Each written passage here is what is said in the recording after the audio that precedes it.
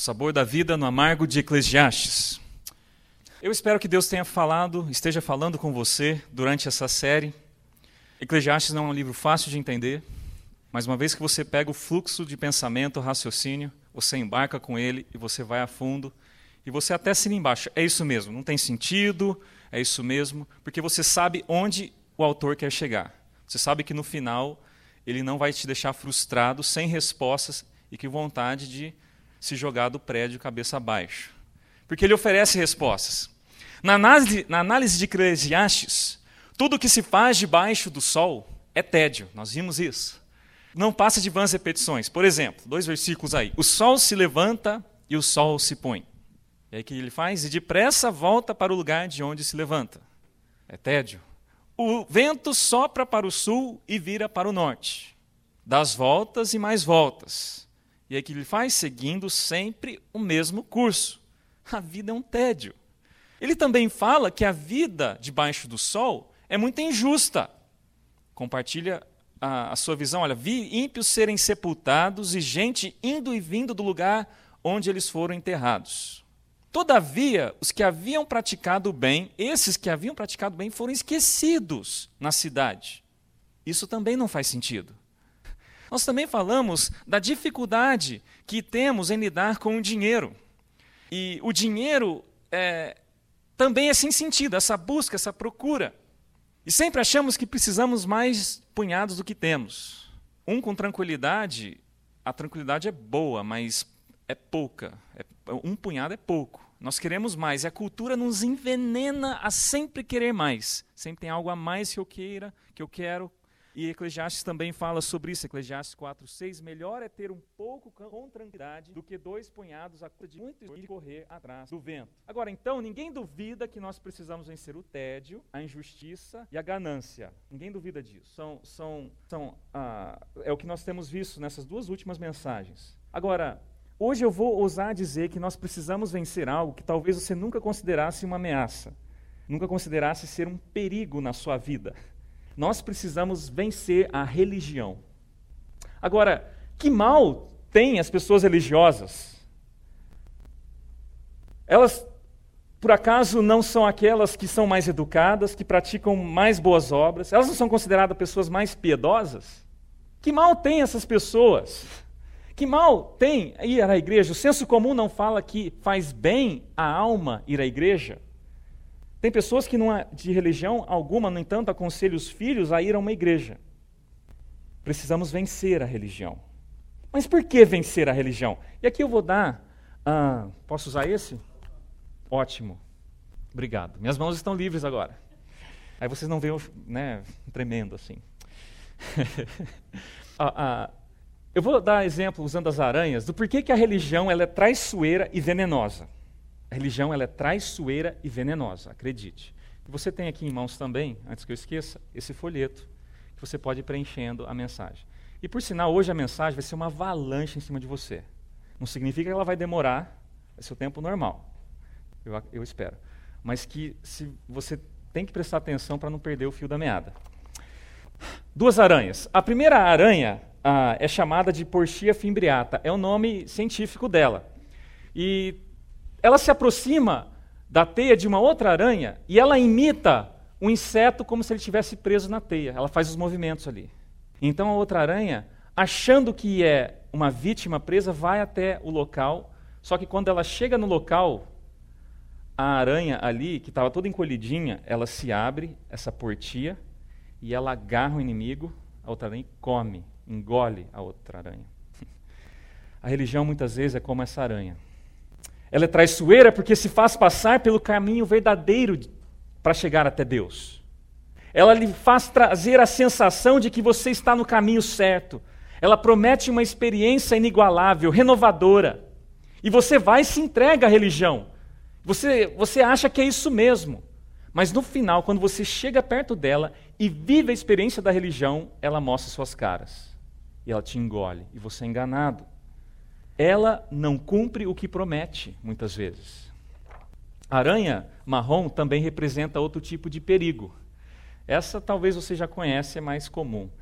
Principalmente porque ela costuma se alojar dentro das casas. Ela gosta de se acomodar nos cantinhos, dentro do guarda-roupa, dentro do sapato. Agora, o acidente acontece quando você veste uma roupa e ela é pressionada contra o seu corpo. Aparentemente, essa aranhazinha, ela é inofensiva, parece ser inofensiva e não causar mal a ninguém, mas quando ela é pressionada contra você, ela pica. E o seu veneno é danoso. Ele vai e prejudica o corpo, cria várias sequelas. E a principal delas é atacar os rins da pessoa. Nos casos mais extremos, a pessoa pode chegar até a morte. A aranha marrom, ela parece muito inofensiva, mas ela é extremamente venenosa. A religião é como essa aranha marrom também. Aparentemente, a religião vem e parece inofensiva, mas com o tempo o seu veneno mostra seu efeito danoso. A pessoa vai, se dedica à religião, ela aprende as regras, os dogmas, faz as suas confissões, com constância pratica os rituais, e ela está pensando que está fazendo bem na sua vida. Mas com o tempo, alguns sintomas da religião vai aparecendo na vida da pessoa. Sabe qual é esse sintoma? O sintoma da religiosidade. A pessoa se torna religiosa. Isso é um efeito danosíssimo. Ed René diz que a religião e anseio por Deus são linhas paralelas, linhas que nunca se cruzam. Você tem um anseio por Deus aqui e a religião. A alma sincera quer encontrar o Deus verdadeiro, infindo. Isso é uma linha. Agora, outra coisa é a religião, que é uma sistematização, uma regulamentação, que é estabelecer rotas fixas e punir quem não segue os seus conselhos. Agora, já pararam para se perguntar o que é religião? O que é religião?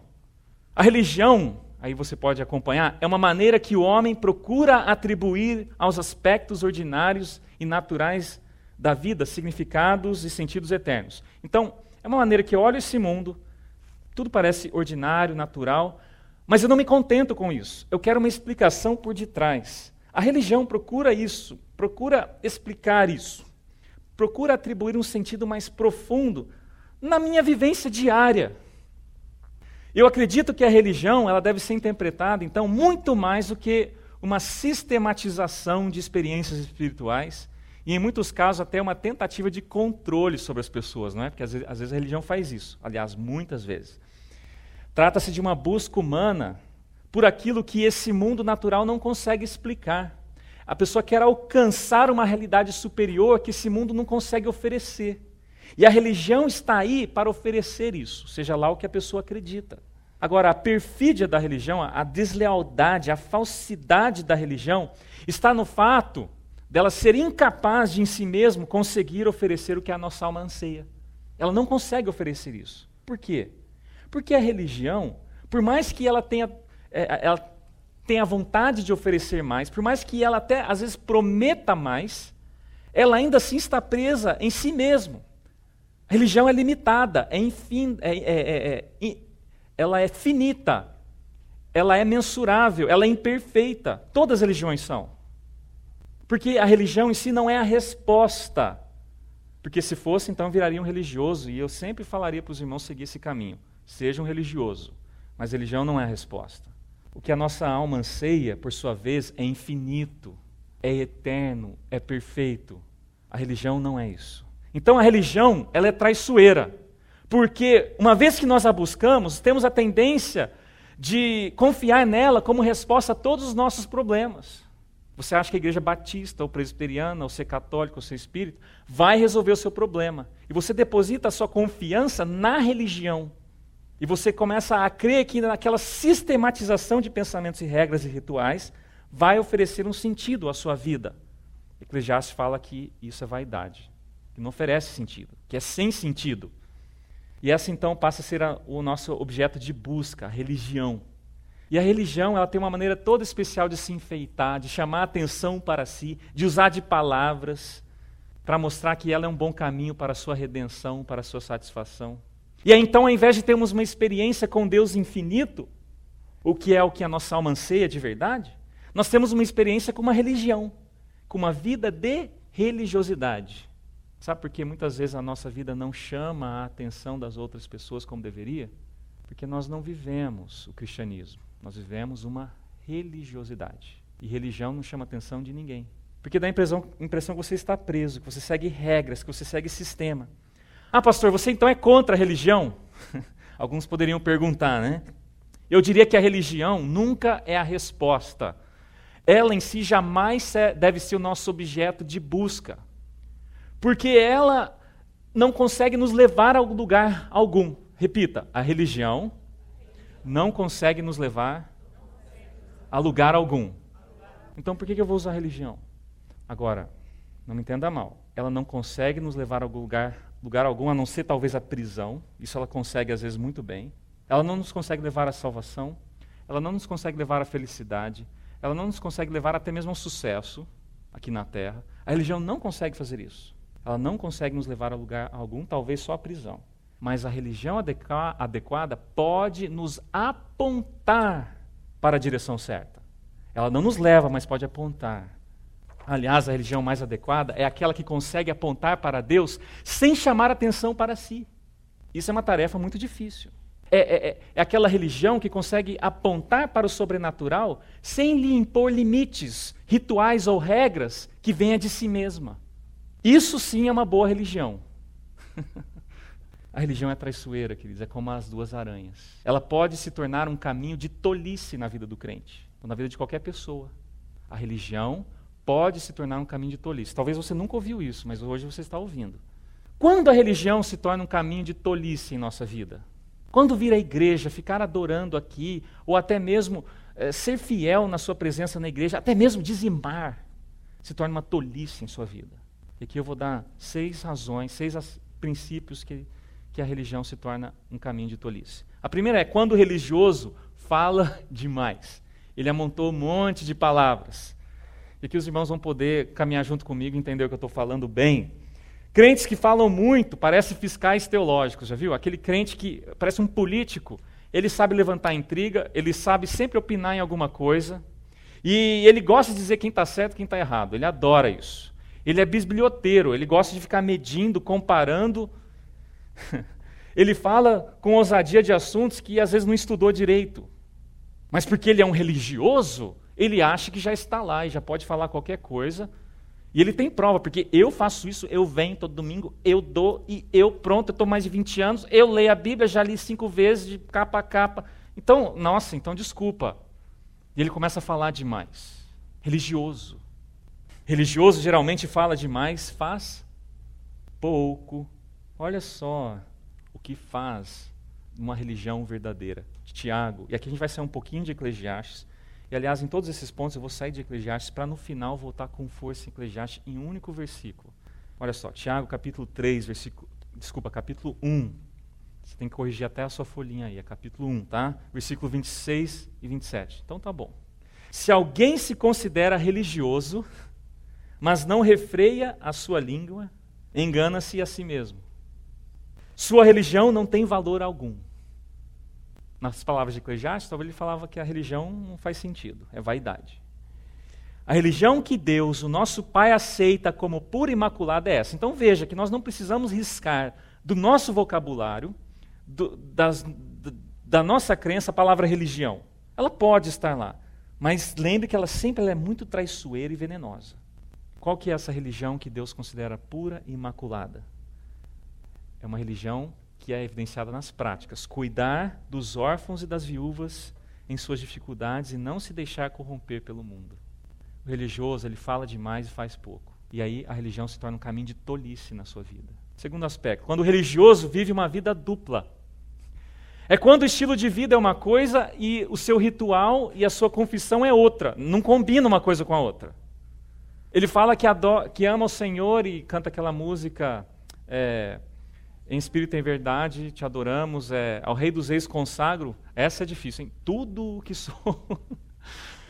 Às vezes eu quase que não quero cantar essa música, porque fala, Senhor, tenha misericórdia.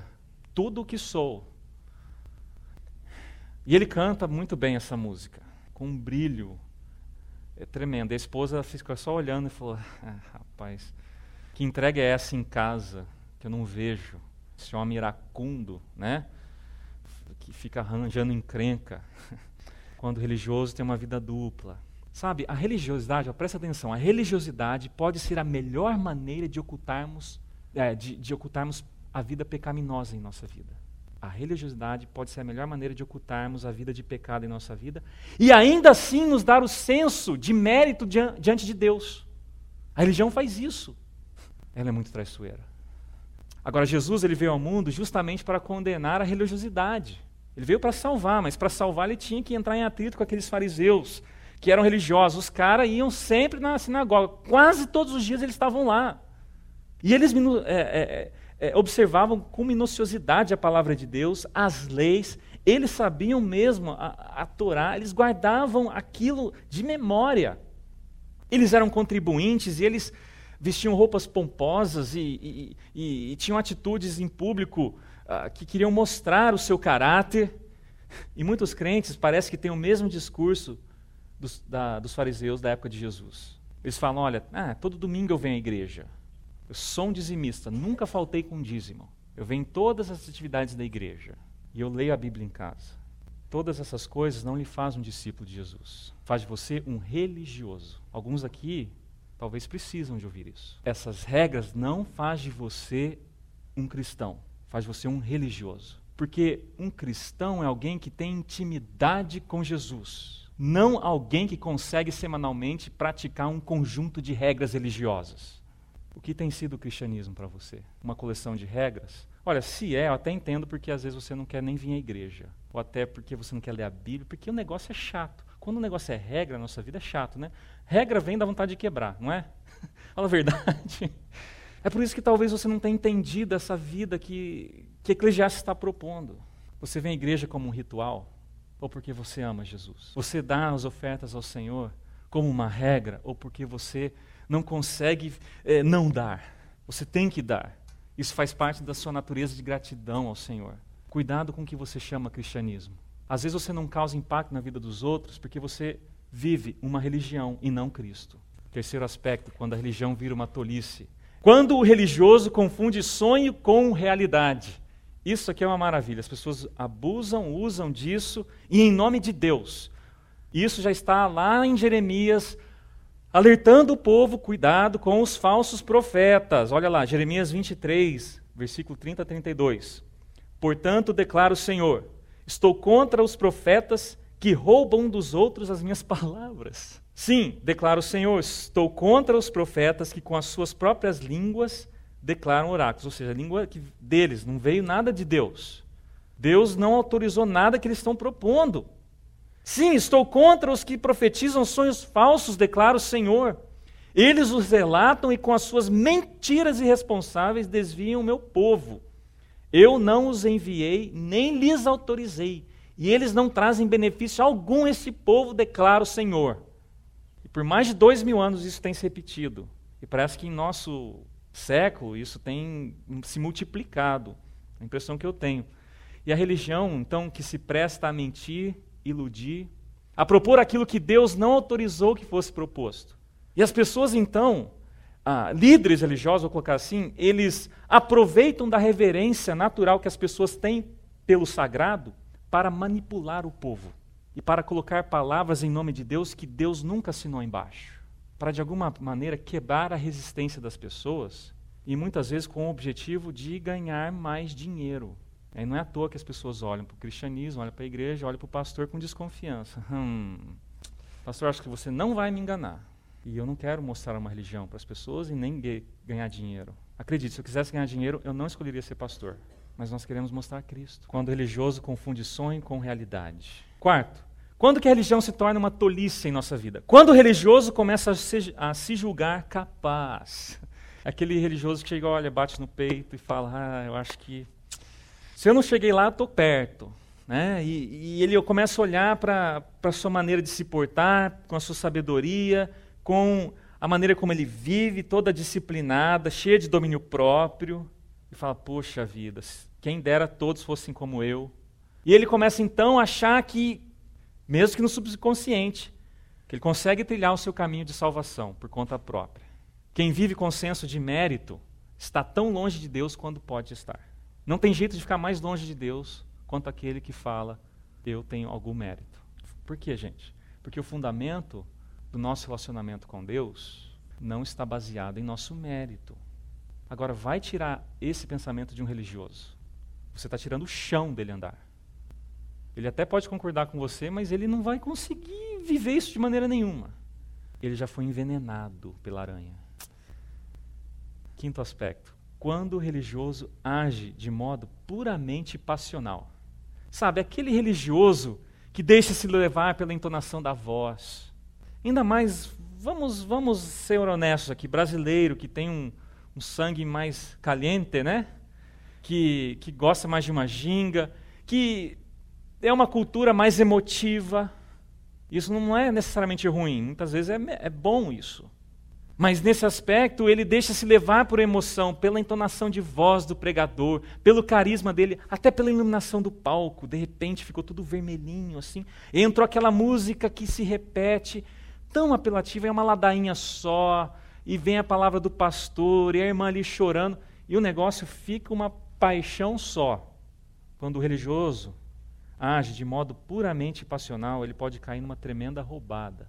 Ele pode ser enganado pela religião. Eu não estou dizendo que nós nunca devemos ser emotivos, mas puramente passional, nós corremos um grande risco. Muitos dos líderes, então, usam desses recursos e de outros mais para manipular a massa evangélica, porque ele já tem uma reverência pelo sagrado. E aí, então você ajuntou a reverência que ele já tem com esse ambiente e do fato de eles serem mais emotivos e ele está passando necessidade, quer uma atuação de Deus na sua vida e o pastor promete isso, pronto, eu dou tudo, pastor.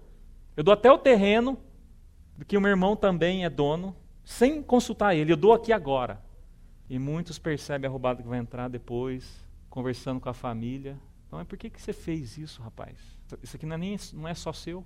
E ele tem que cumprir com a palavra dele. Ele doou o terreno. Aí a religião se torna um caminho de tolice na vida dessa pessoa. E o sexto e último, talvez seja o mais importante. Quando o religioso se atreve a fazer negócios com Deus. Olha, quem fala muito acaba prometendo coisas para Deus, como se ele tivesse a sabedoria de administrar a própria vida e até administrar a vida de Deus.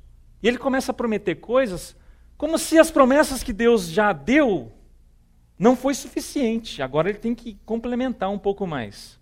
Deus ele não pede suas promessas, e ele não precisa de suas promessas. E mesmo que você tivesse a capacidade de cumprir as suas promessas, que eu acho que não, porque você é homem, limitado, fraco, mas mesmo que você tivesse essa capacidade, elas não significam nada para Deus. Saiba disso. Deus não precisa, não quer as suas promessas. Deus, se o Senhor me der um pouquinho aqui, então eu vou dar um pouquinho de mim ali. Isso é uma promessa. Deus não precisa disso. Senhor, se o Senhor devolver isso tal na minha vida, então eu vou todo ano não faltar nem um domingo na igreja. Deus não precisa da sua promessa. É nós que precisamos da promessa dele. Somos nós. Por que crentes têm que ficar prometendo a Deus, né? Por que isso? Já não é suficiente a promessa que Deus nos dá? Será que nós conseguimos enxergar o todo de nossa vida como Deus consegue? Será que nós conseguimos interpretar do jeito correto? E se não sabemos propor adequadamente a Deus, para que então nós vamos prometer algo a Ele? Não se atreva a prometer algo a Deus. Confie nas promessas que Ele já deixou. E se Ele fala que se você viver assim, a sua recompensa é assim, acredite, porque foi Ele quem prometeu e não você. Viva isso na sua vida. Não invente promessas a Deus. Deus ele se irrita com isso. Agora o religioso, ele quer domesticar os atos de Deus através de suas barganhas com Ele. Vamos domesticar Deus aqui. Porque se eu me comportar dessa maneira piedosa, se eu falar essas palavras na minha oração, e se eu declarar essas palavras aqui, assim, desse jeito, eu vou fazer Deus meu refém. Ele não vai ficar sem saída. E aí então ele vai fazer o que eu quero. A oração para muitos religiosos acaba sendo uma apresentação do roteiro do que Deus vai fazer na vida dele. Ele não vai lá para ouvir Deus. Ele não vai lá para que o Espírito Santo interceda por ele e mostre a ele o que ele deve pedir ao Senhor. Ele vai lá, como um religioso, apresentar o roteiro bonitinho, às vezes ele até repete. Para que, olha, Deus, para a minha vida ser melhor, Deus, só para a sua comunicação aqui, talvez você não saiba, assim, você é meio desligado, ou não tem tanta sabedoria assim, o Senhor precisa fazer esse roteiro na minha vida. O Senhor precisa fazer exatamente assim, Senhor. Tá bom? Essa é a minha oração. Em nome de Jesus, amém. Será que a sua oração tem sido assim, querido? Agora, se tem sido, você acredita que eu não vou ficar muito surpreso? Porque a religião ela é traiçoeira e venenosa. Quando é que a religião se torna um caminho de tolice em nossa vida? Vamos recapitular? Quando o religioso fala demais. Quando o religioso vive uma vida dupla. Quando o religioso confunde sonho com realidade.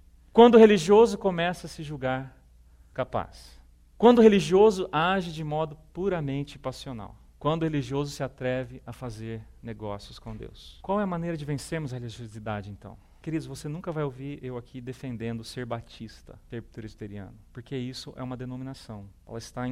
Ela está impregnada na religião. Eu não quero defender isso, porque ser batista não é resposta para nada. Agora, eu sou batista porque na minha visão, na minha convicção do que eu tenho nas Escrituras, é o que melhor aponta para o Deus, sem impor regras ou limites que veio dela. Como é que eu venço essa religião? Como eu vencer a religiosidade? E aqui eu quero voltar para finalizar com o conselho de Eclesiastes. E você já ouviu esse versículo, mesmo nessa série de mensagens. Mas ele é a essência de tudo, eu vou voltar a ele. É possível vencer a religiosidade? E Eclesiastes nos diz sim. Capítulo 12, versículo 3. Agora que já se ouviu tudo, inclusive a religião. Aqui está a conclusão. Tema a Deus e guarde os seus mandamentos, pois isso é o essencial para o homem. Qual é a maneira de vencermos a religiosidade? Temor do Senhor. Queria trabalhar um pouquinho com essa palavra, essa expressão, aliás, temor do Senhor. É uma expressão difícil de entender porque nós não temos intimidade com esse termo. Porque essa palavra temor está intimamente ligada ao quê? Ao medo, certo? Agora, não faz sentido para vencermos a religiosidade termos medo. Não faz sentido eu ter medo de Deus quando a Bíblia aponta que Deus é amoroso, certo? Se a Bíblia quer que eu entenda que Deus é amor, por que eu vou ter medo de Deus? Esse temor de Deus. A palavra que melhor traduz essa expressão não é medo, mas é reverência. Reverência, e você pode anotar. Reverência. O medo de Deus nos faz fugir dele. A reverência nos faz aproximar dele, de Deus. A reverência, queridos, o que é o temor do Senhor? Se você entender isso hoje, só isso, eu vou sair daqui satisfeitíssimo. O temor do Senhor é uma admiração, mas respeitosa por Deus. É um fascínio por Deus, aterrorizante. Veja bem, é a vontade que você tem de estar perto de Deus, porque Ele é um ser tremendo, grande, maravilhoso. Então você quer estar perto dEle, você sabe que Ele está em todo lugar, Ele está presente, e você quer admirar Ele então. Mas, por Ele ser grande, tremendo, absolutamente poderoso, suficiente, soberano, você ao mesmo tempo tem cautela. Porque você sabe que, apesar de você querer estar perto dEle, você não pode estar de qualquer jeito. Porque Ele é esse Deus tremendo. Então, é a vontade de você querer estar junto e admirar Deus, mas ao mesmo tempo, um respeito, uma cautela, um cuidado, em não querer ser inadequado diante desse Deus, que é tremendo. Esse é o temor do Senhor. Só reverência ajuda, mas não traduz tudo o que esse termo significa. Admiração, mas com respeito. Um fascínio aterrorizante, temor do Senhor. E você sabe que Deus está em todo lugar e que os olhos dele nunca dormem. E por isso você, então, quer admirar esse Deus em todo lugar que você vai, mas ao mesmo tempo, com a cautela, com o respeito, com a reverência, de que você venha, de alguma maneira, se apresentar de maneira inadequada diante desse Deus. De uma maneira apenas religiosa. Falando demais, fazendo promessas, vivendo uma vida dupla, fazendo barganhas, se julgando capaz. E você foge disso. Está vendo como o temor do Senhor nos ajuda a vencer a religiosidade? Você tem cultivado o temor do Senhor em sua vida? Ou você tem cultivado religiosidade? Olha só o que o Eugene Peterson nos diz. Eu queria tanto trazer essa citação em inglês, eu não consegui, não achei. William vai ter uma dificuldade enorme para traduzir isso. Mas eu vou falar em português. A dificuldade está com ele, né? Eugene Peterson fala, olha, no momento em que cultivamos o temor do Senhor, ficamos tímidos diante de Deus, cautelosos, desaceleramos o passo. Olhamos ao redor com ouvidos e olhos atentos. Como crianças perdidas, olha só, como crianças perdidas que vão parar numa clareira na floresta e encontram duendes, olha só o fascínio, né? Uma coisa assim, né? Ele não acredita em duende, só está dando uma ilustração, tá? Fica tranquilo, tá? Então, olha, como crianças perdidas que vão parar numa clareira na floresta encontram duendes e fadas cantando e dançando em círculo ao redor de um unicórnio saltitante de 0,5 metro de altura. Olha só a cena, o que é isso? Paramos em silêncio reverente para assimilar essa revelação maravilhosa de Deus. Você fica fascinado. Uau. Quando nos vemos inesperadamente na presença do sagrado, nossa primeira reação é parar em silêncio e não ficar saindo por aí dizendo que Deus falou sonhos e decretando, e impondo e barganhando e fazendo promessas extras e tendo a necessidade de sempre profetizar. Mergulhamos em mistérios, nos aquietamos, nos calamos com todos os sentidos alertas. Isso é temor do Senhor. Você tem cultivado o temor do Senhor em sua vida? Essa admiração por Deus. Mas não é só quando você vem à igreja. Ah, não, agora eu vim à igreja, então vou pensar em Deus agora. Aí quando chegar em casa é almoço, é minha vida, são as contas, é me descansar para a segunda-feira que está chegando. Deus está em todo lugar. Quem teme ao Senhor tem essa consciência convicta, aberta em sua mente. Você tem cultivado o temor do Senhor em sua vida. O temor do Senhor tem sido um estilo de vida na sua vida. Ou você tem vivido de uma vida irreverente, que é o contrário do temor do Senhor. Uma vida displicente, uma vida que não mede as palavras, não mede as piadas, não mede os falatórios, não mede as brincadeiras, não mede as consequências. A irreverência, sabe o que ela faz? Banaliza a presença de Deus. É como se não houvesse Deus ou que a presença dele não significa absolutamente nada para você. Isso é justamente o oposto do temor ao Senhor.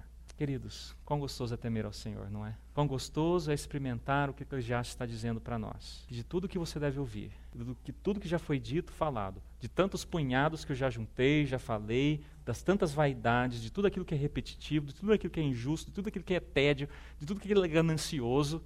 O que você tem que fazer é isso. Tema ao Senhor. Isso é essencial para o homem. Como vencer a religiosidade? Tema ao Senhor em sua vida.